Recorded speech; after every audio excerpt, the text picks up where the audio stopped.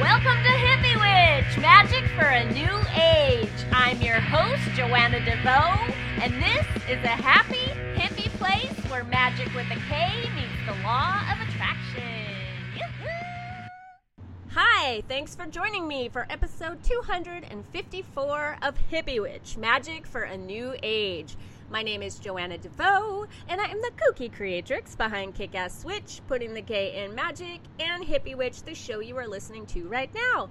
I also have a free ebook by that name, Hippie Witch, Peace, Love, and all that good shit, and you can pick up a copy of that at www.joannadevoe.com or back on the description page for this episode, back on Blog Talk Radio, where you will also find a link. I hope you find this link. Go find this link. Go do it to today's very special guest, Naha Armády. Welcome to the show, Naha. Hi, I'm so glad you have me on today. Yeah, I'm going to tell everybody, too, your intuition led you here, if you're listening to this show. Right. I love that when you come to House of Intuition, it says your intuition led you here, and now it's on the website, too, which is so cool. Yes, now it is an officially trademarked phrase that we have, and it's really become our catchphrase. And it's so funny when you first come to House of Intuition. Little fun fact that a lot of people don't know. So, I've been there since the very beginning. Yeah, I was going to ask you about that. Let's tell people what it is, too. Well, yeah, House of Intuition started as a place it's opened by two lovely, beautiful women. They're also partners, and they had a tarot reading. And then in the tarot reading, the reader asked them, there's something you guys are supposed to be doing. They were at a very transitional place in their life.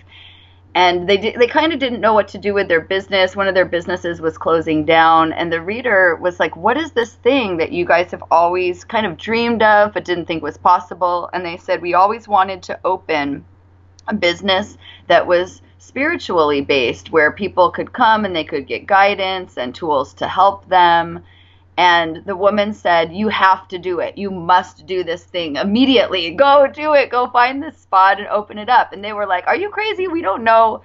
This is what, when you do tarot readings for people, a lot of times they say to you, are you crazy? But they left the reading.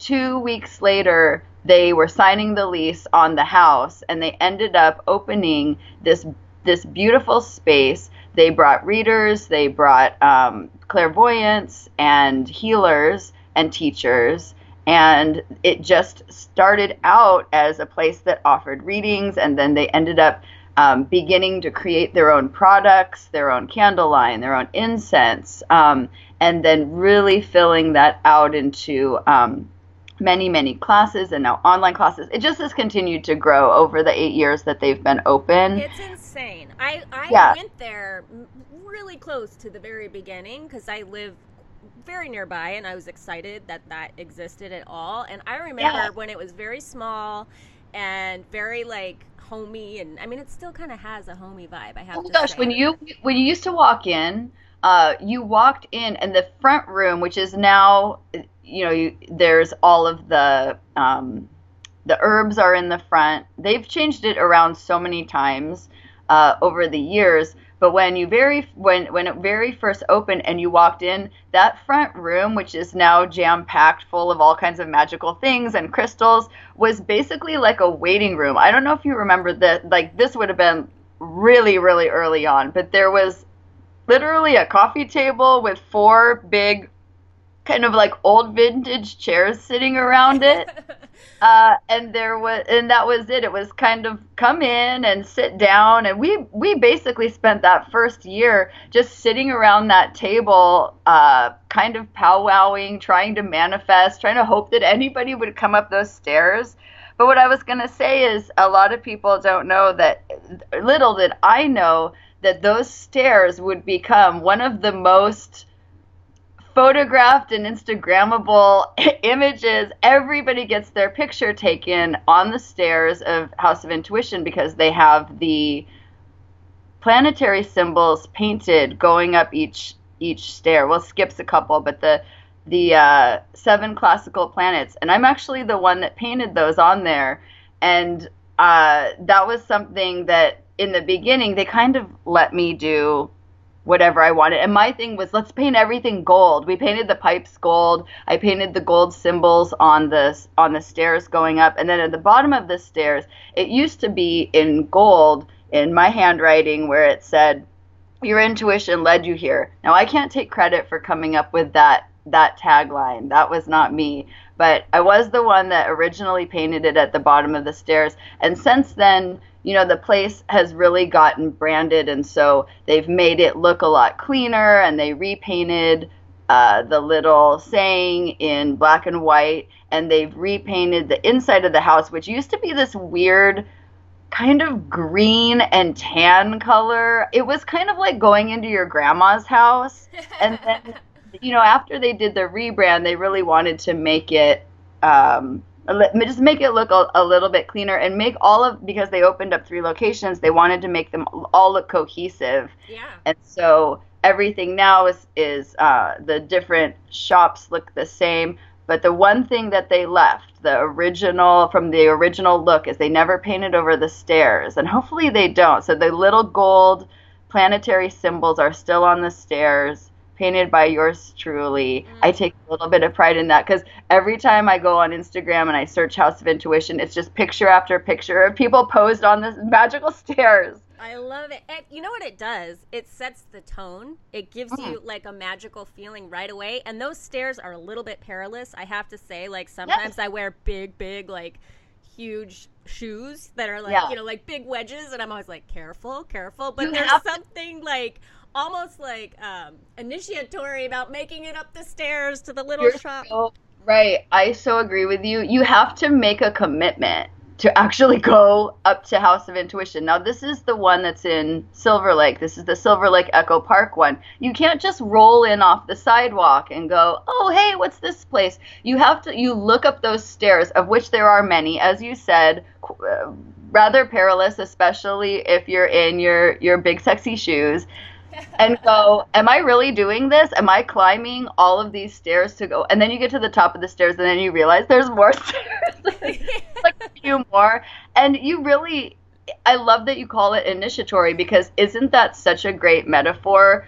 You know, going to the top of the mountain, to the top of the pyramid, taking those literal steps to go up to find something that's hopefully going to help to connect you to something higher, to your higher self, or to some higher guidance. Yep. So I just think you're right. It totally sets the tone, and I think it's a very special kind of unique feature about House of Intuition. Yeah, you know what? I have kind of a weird sense of LA pride in general.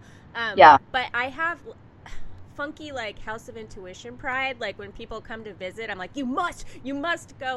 I always send them to that location. But I have to say, there's some weird magical timing to the whole thing, because I don't think I was there when there was just the coffee table. I would go in, and there were 2 really like stunningly arresting looking blondes, either you or Maja, like sitting and doing tarot readings off to like the left, and there wasn't a lot of merchandise at that point.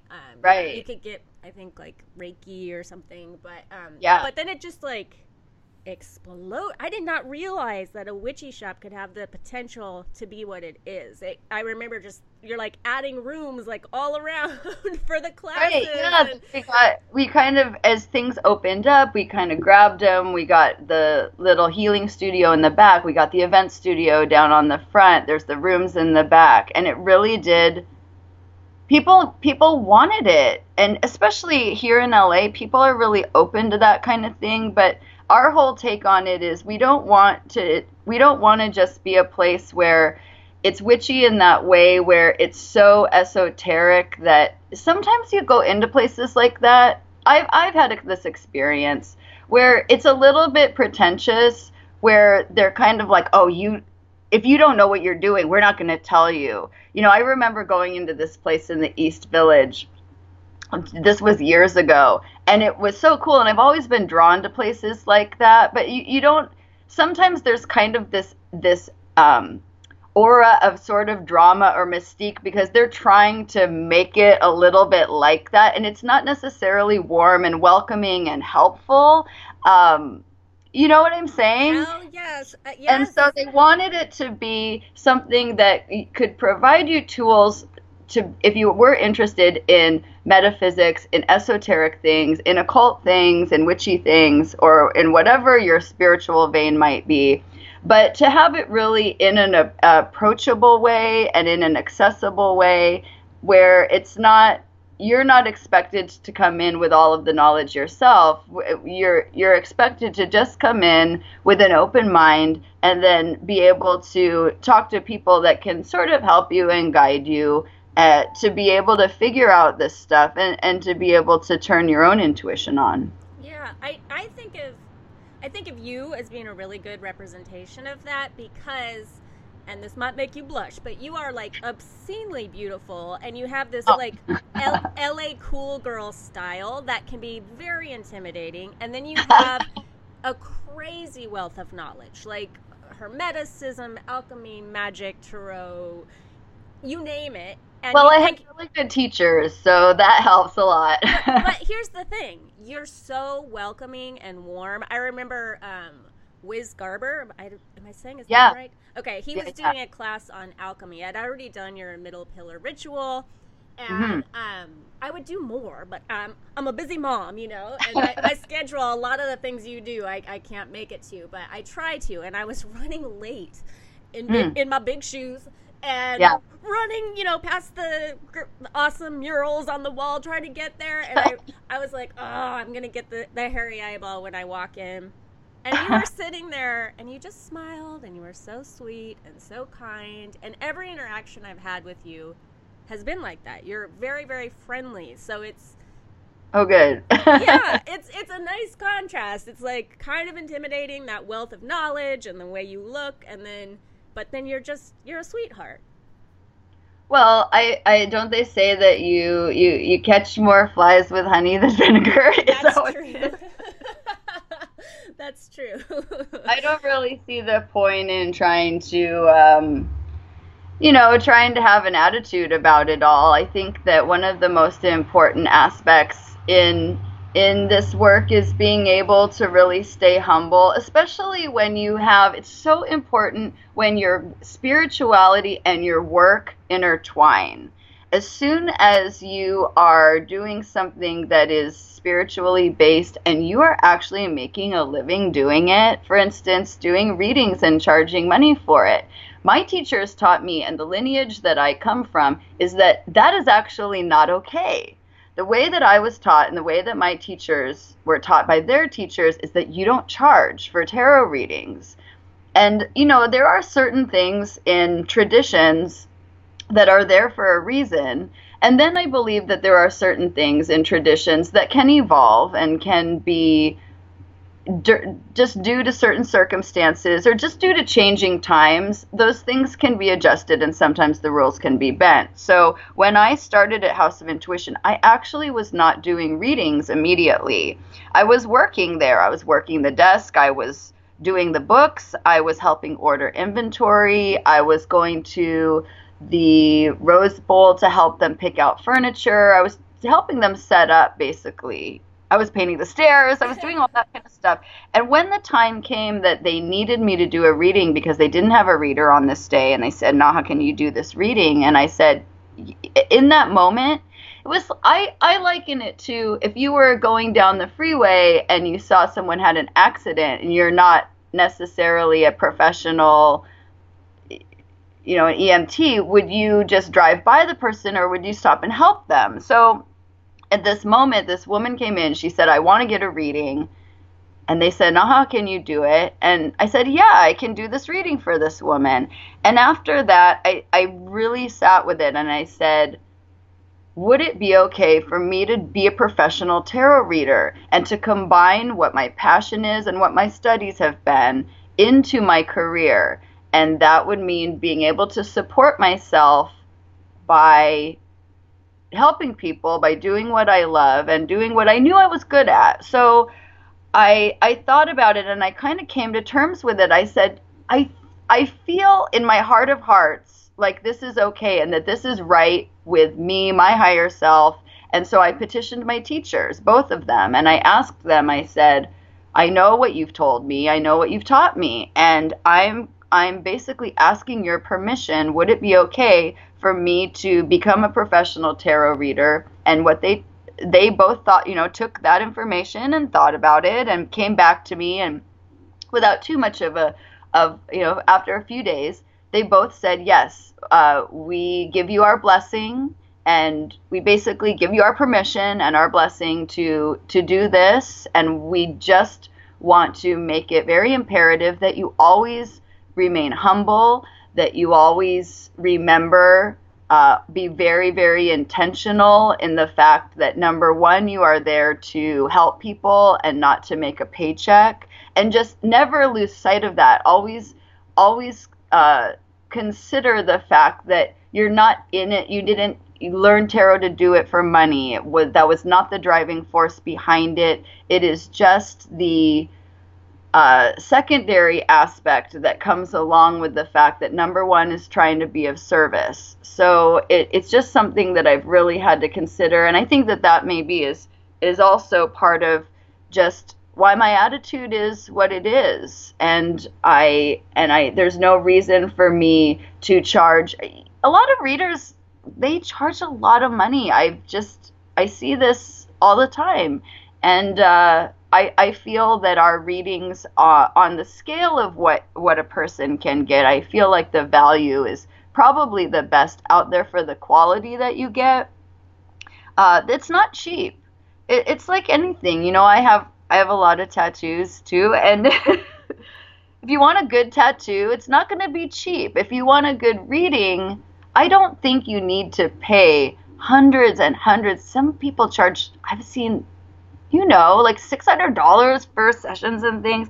You can get a tarot reading with me. A 30-minute tarot reading is $70, and I think an hour is $100, and that's still a considerable chunk of change. But if you look at what the prices can be, and I really do feel that that's fair, but it's something you have to, as a professional spiritual person of any kind, I think that you really you have to stay centered and grounded and coming from not from a place of how much money can I make doing it, Yes, yeah. And you pay for what you get, but also you should know what you're paying for, and you have an awesome reputation and all this knowledge that I've been talking about.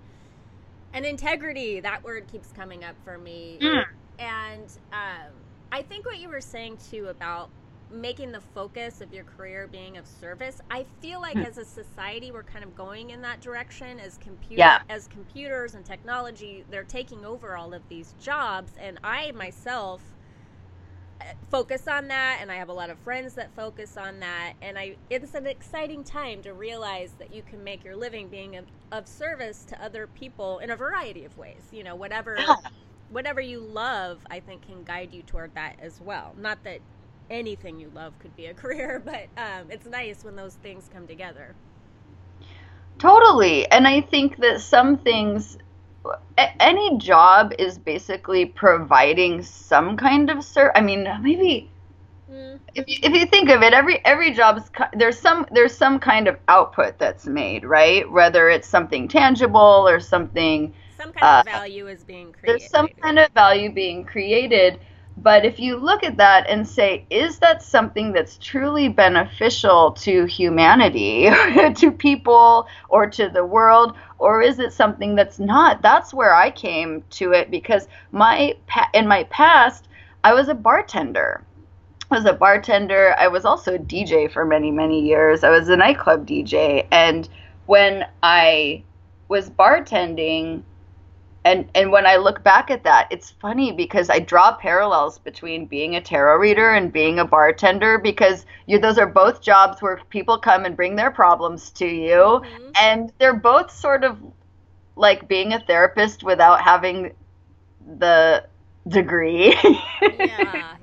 And so you are sort of a counselor in both of those positions. The problem with being a bartender is you're only helping that person for that moment. You're kind of helping them that night, but then the next morning when they wake up with a hangover, they're just sort of back to where they started.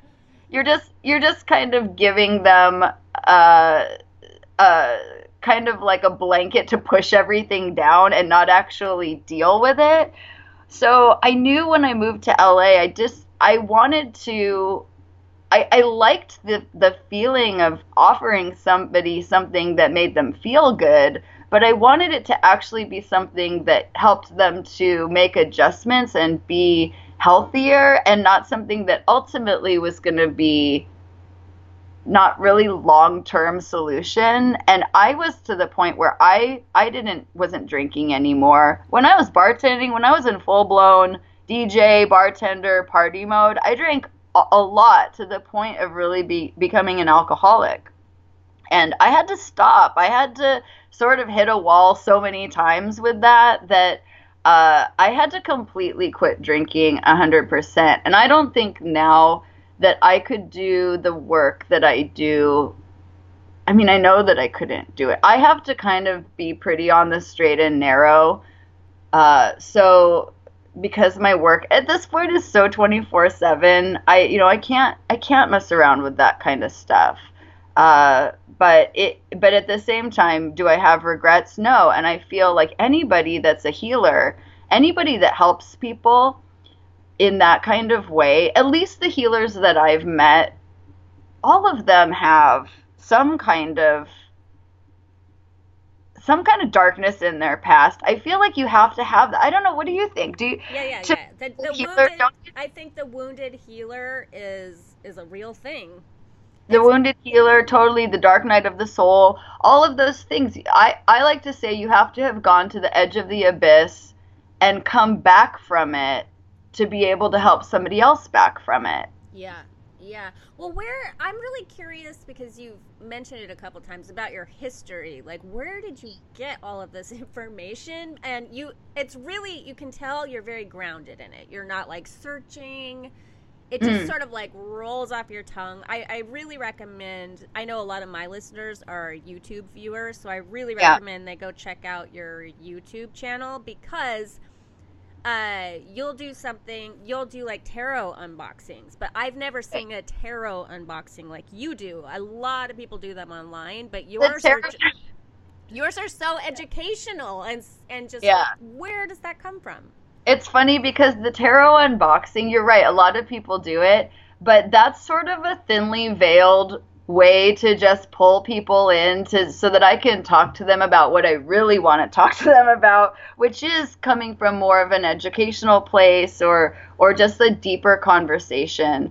And I think that at the root of my teachings, at the root of my studies, I kind of have that academic mindset. And I'm very much a traditionalist. I like to go to the source, to the source, to the source. I never like to just take something at face value and believe it. I like to go to the bibliography in the back of a book and say, well, where did this person get the information from? And then I try to trace it back to as much to the original source as possible. And the fortunate thing when you're dealing with magic is that we have a lot at this time. We're so spoiled in the fact that so many old magical texts and alchemical books and esoteric books have been translated into English. They've been republished, things from the 1300s, 1400s, 1500s. We have access to that stuff now, where you can imagine even back in the turn of the century, when Golden Dawn, Hermetic Order of the Golden Dawn, which is the lineage that my teachers have passed down to me, where they are having to sit for hours after hours in the British Museum and find these old, dusty, magical tomes, and actually these things, a lot of them were not even in English yet, and put the pieces together and translate these things. And the work, so much of the work has been done for us at this point in time. So the information is out there. And how I actually found it is kind of interesting, because my first love was tarot. I feel like at this point in time, I've noticed, I was talking to some of my students about this the other day. For a lot of people and a lot of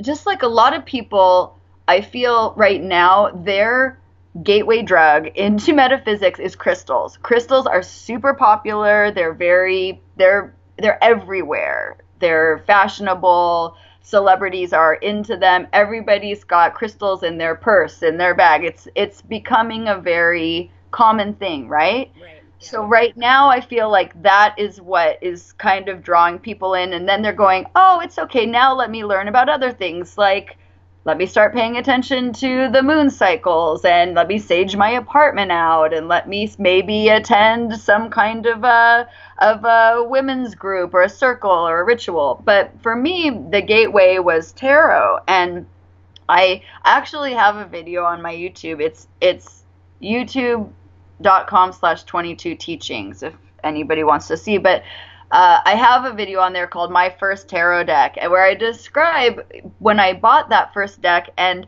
I just saw the box. I don't remember if I knew what tarot was prior to that. I was 16 years old. I was, still in high school, and I saw the cards. They were in this cabinet in this magic shop, and I felt this magnetism coming from them. It was almost like, I know what that is. I need that thing. And I believe now that when it comes to your magical training, I feel confident in the fact that I do believe that our energy does reincarnate and that we can access our past lives. Ooh, I can't say that I know 100% exactly how it all works, but a lot of times with that stuff, my take on it is anything's possible. And that's what I ask of my students, not necessarily to say you have to believe this or that, but open your mind, at least say, who knows, anything's possible. So because of that, if you consider that in prior lifetimes, the things that you would have studied, the initiations that you may have had, there is something woven into our soul, into our divine blueprint. And when you come across things in this lifetime that may bridge you back to that, you recognize it. It's kind of like when you meet someone and you feel, oh, I know this, I've known this person before. I just instantly recognize this person. And that's how I felt with tarot. It struck a chord within me. And I did not have at the time any other friends, any other people that were into tarot. It wasn't popular at that time. I bought a Rider-Waite deck. It didn't even say Rider-Waite on it. It just said tarot cards. It was some kind of knockoff deck. And I started studying it on my own. I bought, shortly thereafter, I bought a book on tarot. I can't even remember. I want to say it was maybe Eileen Connolly's book. I don't know it. I know that it's still a popular deck, but she had a series of 1, 2, 3 books on tarot. And I bought the first one, and I just used it for myself. I didn't do readings for other people. I didn't really, I was like an occult loner, basically. And it was that way for a long time, but I was just so fascinated with the imagery. Anytime in high school when there was an art class, I would always use inspiration from the tarot deck and what I was painting or drawing or creating. When I got my very first tattoo, as soon as I turned 18, me and a friend, and I was living in Seattle at the time, we had August birthdays, so we both turned 18 the same year. We both went to get our first tattoo as soon as it was legal for us to get one. And I remember he got if anybody remembers the band Operation Ivy, he got the tattoo of the band logo, and I got the Wheel of Fortune. Oh, wow. And so fitting. And it was the image that had been on the front of the box that I had looked at and just seen all those weird symbols, and I didn't know from Hebrew letters and alchemical symbols at the time. I just saw the little sphinx at the top of the wheel. And so at that point, there was like a certain kind of like a self-initiation at that point to put that on my body. And I felt like this is more than just a tattoo. This is this is a magical talisman. And actually, since then, I've collected many of the tarot cards as tattoos, and I've gotten them when I was at the point in my life where I felt like that's what I was going through. So when I moved to LA, I got my Fool tattoo. And when I started being a professional tarot reader, I got my Magician tattoo. When I was going through my Saturn return, I got my Tower. So Nice. yeah, That is yeah, so so cool. so I've kind of collected them, and then my sleeves are the 4 tarot suits. So I have on my lower arms the wands, the cups, and then my upper arms the swords and the pentacles. So this was always something that I just identified with it so much, and yet there was no connection for me to anything outside of tarot. I didn't connect it to I didn't make the crossover or the jump from tarot to other sort of magical modalities. I didn't really understand astrology. I didn't really understand alchemy or ceremonial magic or any of those things. And it wasn't until actually I was in my later 20s that I was in Seattle. I was living on Capitol Hill, this was the sort of alternative neighborhood. It's the gay neighborhood. I've always been drawn, sometimes I like to say I'm a gay man trapped in a woman's body. Those are my people. Those are the people who have raised me and taught me how to be a lady. So RuPaul is one of my spirit animals. Oh, I love it. And so I was living in that neighborhood, and I was living with a very, very cherished and dear friend, my friend Tippett, and we were also kind of in the nightlife world together. I would DJ, he would MC for me, and we were both sort of doing a lot of event promotion, stuff like that. We were being rock stars, And at that time, I was not in let's just say I was not in a high spiritually minded place in my life. I was drinking a lot, I was partying a lot, I was staying out all night, and it was great. I was having fun, but it was definitely, I would say, probably the most toxic time of my life, especially health-wise and probably sanity-wise as well. And was I really providing something useful to humanity? I guess it could be argued that being a DJ, it does give people something, and people get to dance and release, and I really did love that. I actually think that being a DJ is what kind of gave me my chops for being a teacher, because it made me able to be comfortable up in front of a crowd of people. Mm-hmm. But Tippett had a really deep spiritual interest, and he was a few steps ahead of me in the fact that he had branched into many more areas. He loved crystals and stones. At that point in time, I had no knowledge. I had no understanding about the healing properties of crystals. He was very into it. He was actually from Little Rock, Arkansas, and I don't know if you know this, but Arkansas is where some of the most beautiful quartz in the entire world comes from. Arkansas quartz is like world renowned. He was born into it. Yeah, totally. So, and he, in the apartment where we stayed, he had beautiful altars that he would build. He was really the one who taught me how to create an altar. I would have never have thought of creating an altar in my home. He was just a very magical person. And he said, there's a group of people that are kind of coming together to talk about esoteric things, and I want you to come along with me. And I said, oh, no, you guys go on ahead. I've always kind of had a little bit of social anxiety, and so going and hanging out with a bunch of people I didn't know didn't sound like the best thing that I wanted to do. But he drugged me, basically kicking and screaming, and said, no, I want you to come meet these people, and we're just going to go talk about magic. And so I went, and the first time I remember it was kind of this discussion. Now, this is where I met Wiz Garber, as you mentioned, and I also met William Kiesel, And talk about intimidating. I mean, these are people that are, they're, as I like to say, they are real wizards.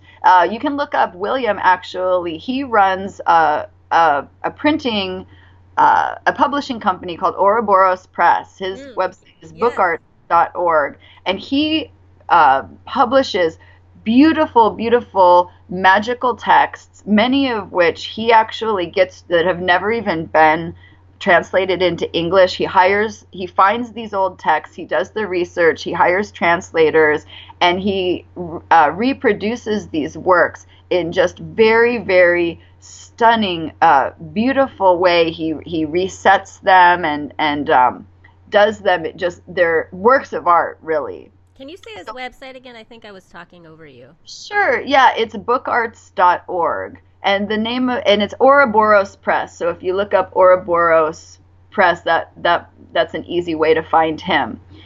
He also created the Esoteric Book Conference in Seattle, which I believe is on its, maybe its 8th or 9th year. So every year they have this huge book conference where rare book publishers and magical people from all over the world come, and they do talks, and there's a big art show, and people share their books. So he is extremely esteemed in that community, and is just an absolute scholar in all areas. Both of these men were in so many areas beyond the tarot. And although my initial meeting, as I said, I never went seeking it. That was the thing. I wasn't looking for teachers, or I didn't know that I was. But as it turns out, they both became significant teachers of mine. And what ended up happening is, from that initial group that came together on that night, it kind of boiled down. We kept meeting, and it became a really formal magical working group. And what they taught me is that tarot is not just a standalone modality. It's not just tarot cards are this thing by themselves. What they taught me about is that tarot is a part of a bigger puzzle, and that bigger puzzle includes all of these other aspects. A piece of that is astrology and numerology and sacred geometry and Hermetic Kabbalah, the Tree of Life, and alchemy, and all of these things that they actually all fit together. And once I started realizing these are all pieces of a bigger puzzle that is this esoteric knowledge, that the way that they teach it is through a lineage called the Western Mystery Tradition, and that there's actually a very well documented lineage that is passed down across time. And then the most well known in recent times, as I said, is the Hermetic Order of the Golden Dawn, which was a secret society which basically made all of this extremely cohesive and available now, because all of their secret rituals were eventually published, so we could have that information. So once they blasted my third eye open to realize this is a way bigger thing than I originally knew, I was in. I was sold. It basically became my life's work to know more and to continue to study and read and explore. And then putting that together, as I said, when I came to Los Angeles, to actually take what had just been my personal, private passion and allow that to be something that I could use as a career. Now a lot of my knowledge comes from my hands-on experience and actually working with people hands-on. My healing modality, I call it the middle pillar healing, because that's the basis of it, even though it includes other things. But that is a ritual that is a Golden Dawn ritual. Yeah, so I really wanted to ask you about that, because that's something I I mean, I would say that you're like famous in certain circles in Los Angeles, and maybe our most famous witch, and that's your signature thing that people know you for. Does that feel true to you? That feels true to me. Well, I like to call myself a wizardess, not a witch, but it's just semantics, really. Yeah, I like But witch. but Wizardess. wizardess. Um, well, it's funny because I do think that is kind of what I am the most well known for, the middle pillar healing. And you know what's so funny? Now that, as I said, it stems from a Golden Dawn ritual, although it's really just the skeleton of the work that I do, because it is a healing modality where you can add all these other things to it. And to it I have added crystal healing and Reiki and some different shamanic energy clearing practices that I've learned. So I was able to take all of the different things that I knew and kind of piece them all together to make this healing modality. And I've called it middle pillar, which basically is what lies at the core, which comes from the middle pillar of the tree of life. So the tree of life is the glyph that Hermetic Kabbalists use to describe and kind of map out all of this stuff. And you can use it as a map over your body. And if you do that, then the middle pillar becomes the center line of your body. From the top of your crown, it runs through your spine down to the bottom of your feet. And so, although in Golden Dawn, they just used it as basically a meditation, and the meditation in itself is quite simple. It's bringing light in through the crown of your head and then pulling that light down slowly down that center line, pausing it along certain energy centers along the way, filling those energy centers with light, and then anchoring it down below your feet.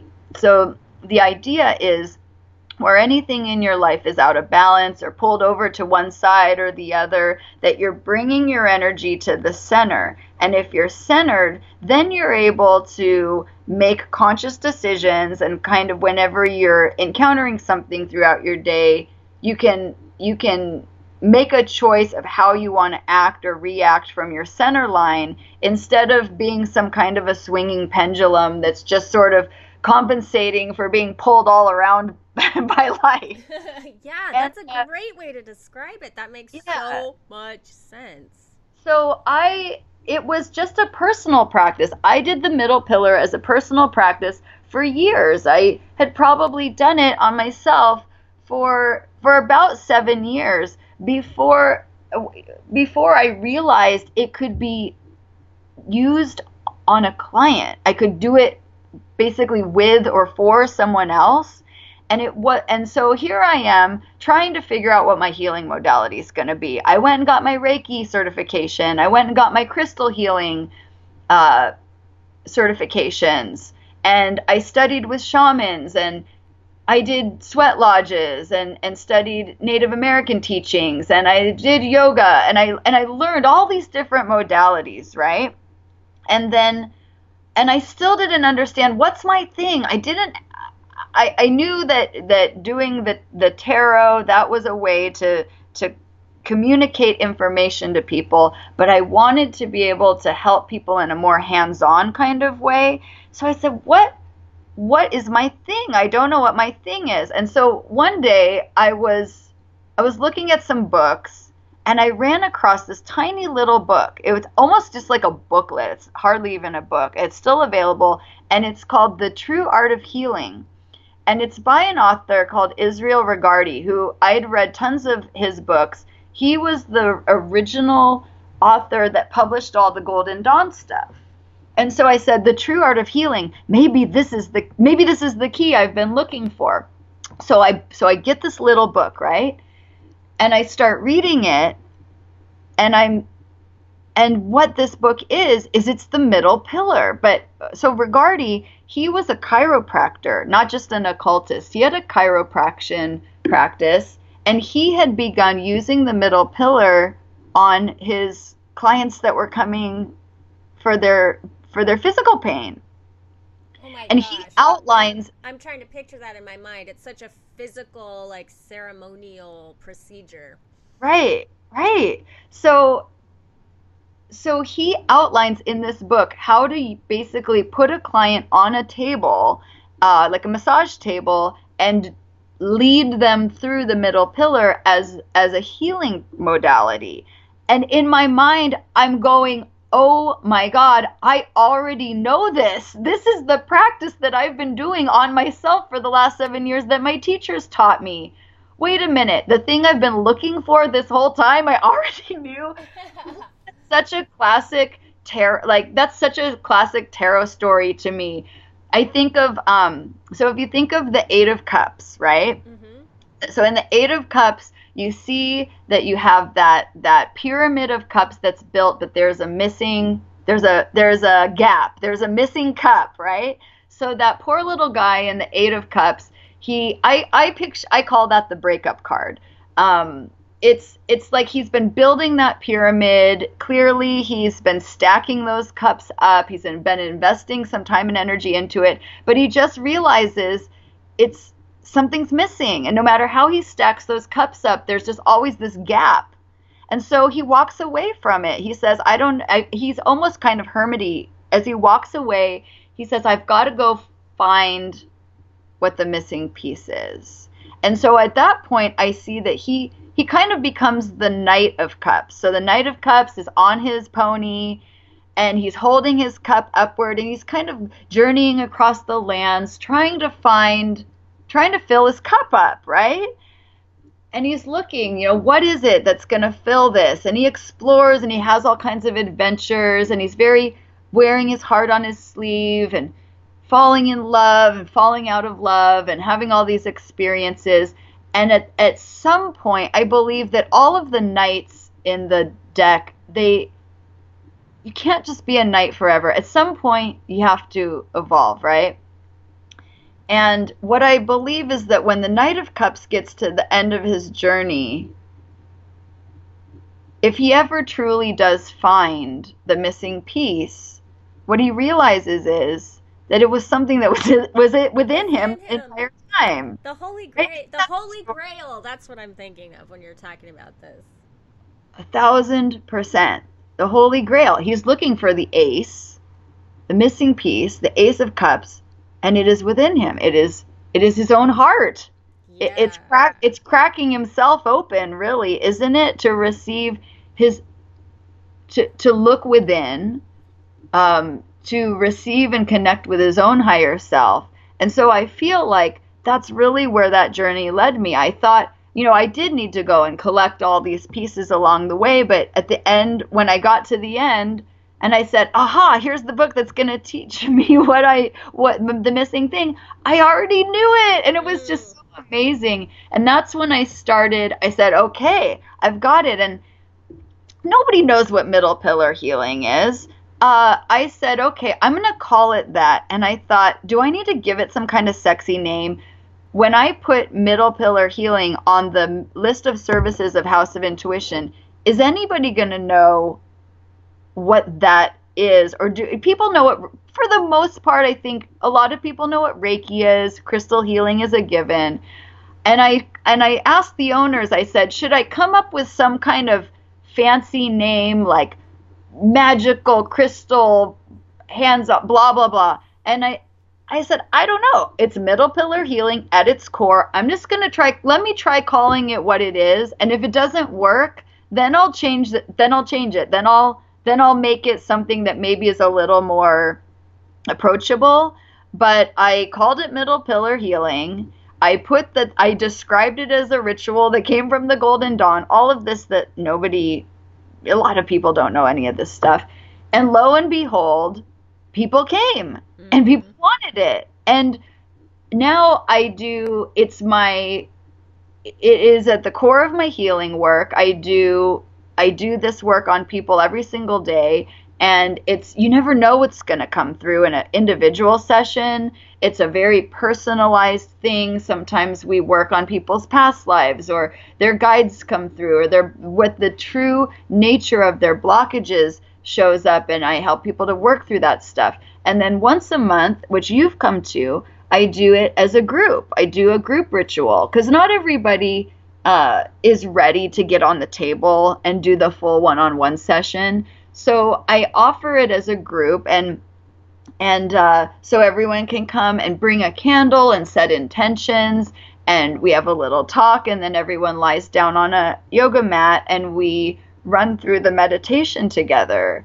And it sells out every single month. I've been doing it now for, I think I have not missed a single month. It's probably been at least 4 or 5 years that I've been offering it, month in and month out, the third Saturday.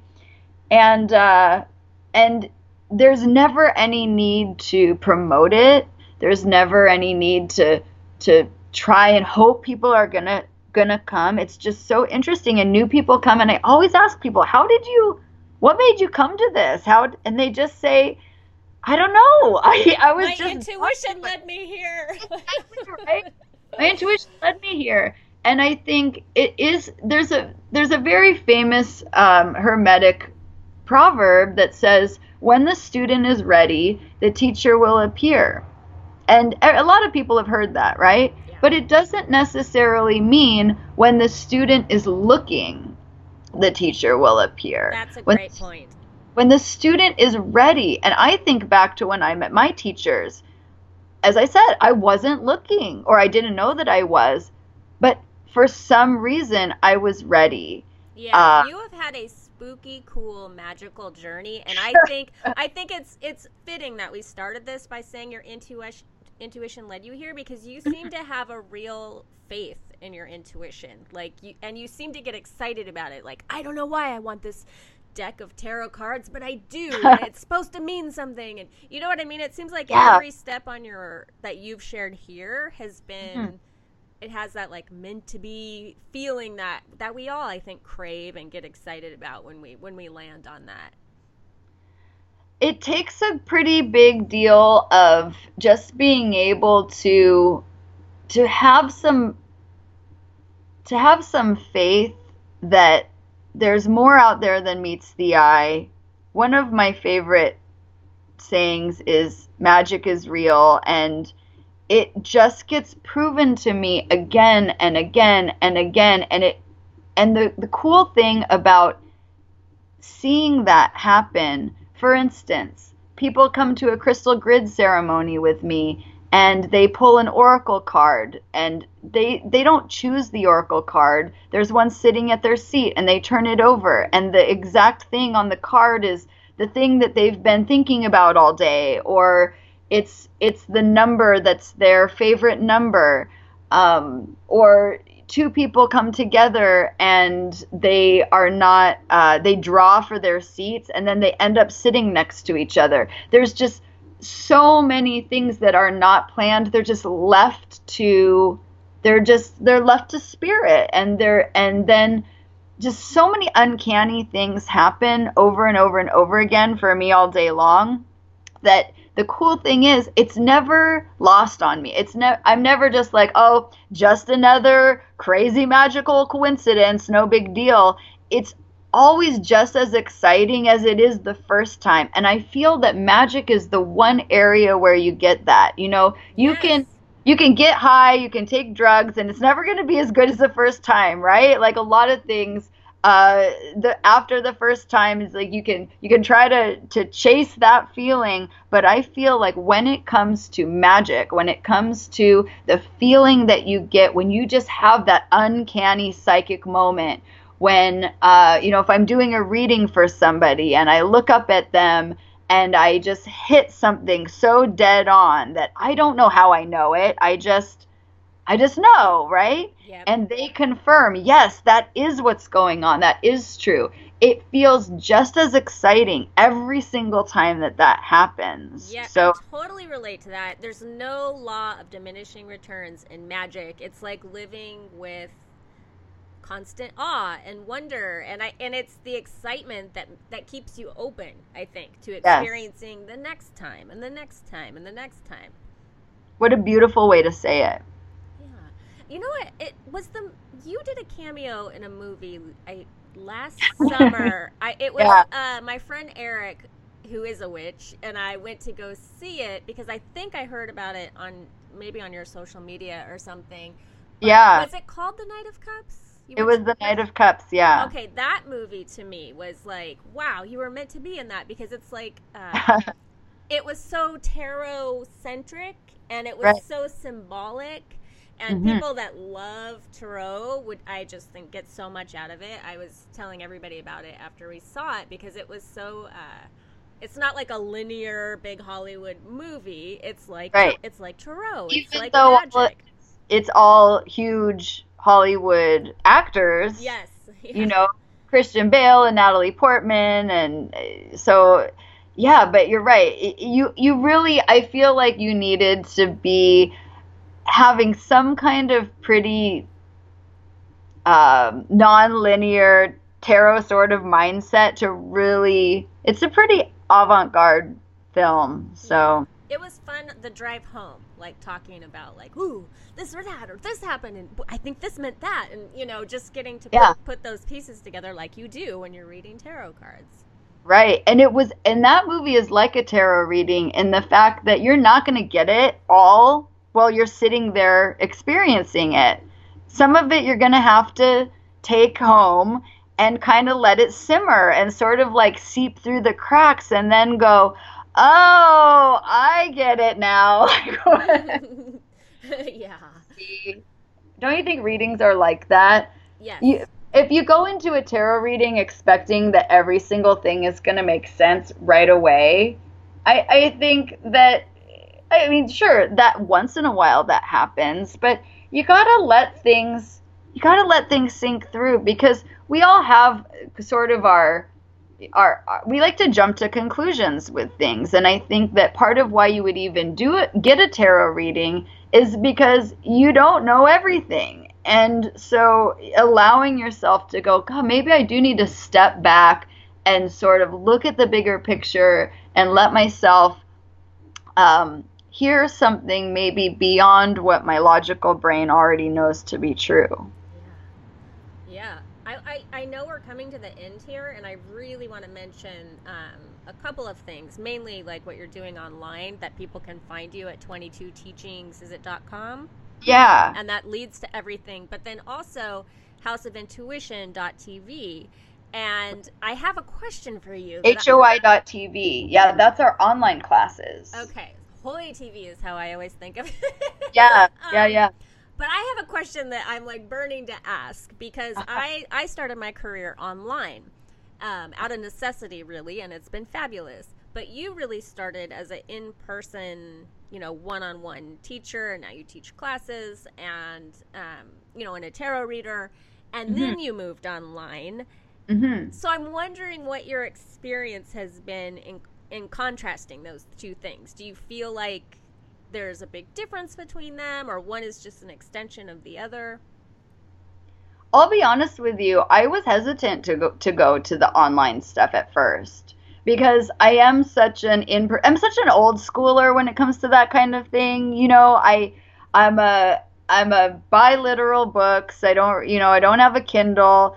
I mean, God, the car I drive a 1963 Valiant. My car is like over 50 years That's old. Awesome. So I definitely do things in the analog, old school kind of way. And so at first I was a little bit concerned about doing this online classes, because I am so comfortable with doing a face-to-face kind of thing. And I didn't exactly know how it was going to translate. But what it really came down to is that they found the most amazing person, the most amazing team, really, to put together this HOI TV, that it's not just me being filmed in a classroom. The person that actually, they brought on a filmmaker to do this work. His name is Jaakko, and he's Finnish, and he's amazing. He's done all kinds of things, films and music videos and all of this stuff. So he actually takes the teachers out into these beautiful, out in the middle of nowhere locations. Like, he'll say, okay, Naha, I need you to climb up that, like through those brambles up to the top of that hill, and then go up there and do your ritual up there. And the process of making those they're not just like online classes. It's like these little mini films. And the process is so magical.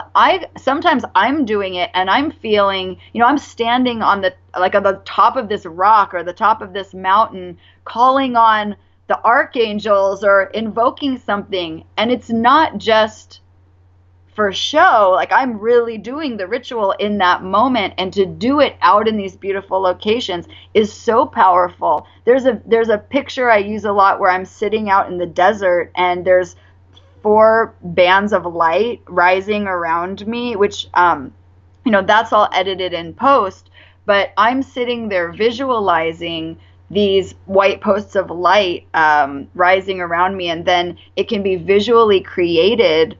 And so it's just added this cool dimension. And then even some of the meditations that I have on there, I've taught these meditations many times over, and I've kind of reworked them a little bit, like some of the new moon and full moon meditations.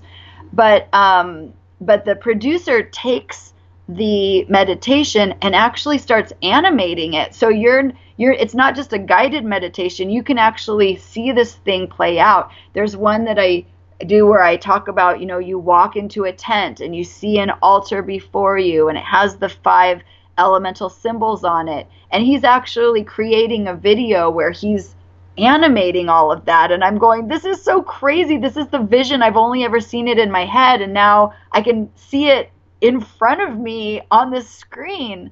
So that has just been such a cool process. I never would have known how cool it could be, and I think that just the way that it's being done and the quality, the artistic quality of what it is just sets it aside, because there's a lot of people that teach online classes, but I just think that it's so next level the way that it's being done, where it's it's cinematographic. Is that the word for it? Just with like cinematic with the video and the music that's put to it, and just the gorgeous locations. He'll literally drive us 2 hours out into the middle of nowhere and say, all right, this is where we're doing it. So I've enjoyed that process so much. The last ones we filmed were actually, we didn't go too far, but we went down into the bottom of the LA River, where, all kinds of things have been filmed down there, but it's really utilizes all of there's so many cool places around LA. It is such a magical, spiritual little vortex here. It really is. I think that's why there's so many magical people here. We feel it has a reputation as being like this dirty, spread out city, which it also is. But there's so much nature here, and really cool occult history, and then it kind of builds on itself. Like, the magical people come because it's magical, and then more people come because of the magical people, and it just kind of builds on itself like that. Yeah, totally. Yeah. Okay, so this was an amazing conversation. I know my audience very, very well, and I know that they are going to freaking love this as much as I did. Well, thank you. I really hope, if there's one thing that I hope that maybe people would take away from it, is that if there is, that sometimes you don't have to have all the answers. My journey, I didn't know what I was doing. I didn't have a plan a lot of the time. At this point in time, now that things have kind of really gelled, I can definitely have a plan. But there's still a lot where I just leave it up to spirit and say, if I can say the fundamental aspects, I want to be humble, I want to be of service, I want to be able to help people, then I can trust that those opportunities are going to present themselves, and that I'm going to be taken care of, and so I can just kind of enjoy the ride and watch it all unfold. And I think anyone can do that. You don't have to have it all figured out, but if you have some faith and you put your best foot forward, I believe that we can all get a little bit closer to what our potential is. That's the perfect way to end this. I shall talk no more. Thank you so much, Naha. This was fabulous. And much love, everybody. Peace. Thank you. Okay, round 2. Name something that's not boring. A laundry? Ooh, a book club. computer solitaire, huh? Ah, oh, sorry. We were looking for Chumba Casino. That's right. ChumbaCasino.com has over 100 casino-style games. Join today and play for free for your chance to redeem some serious prizes.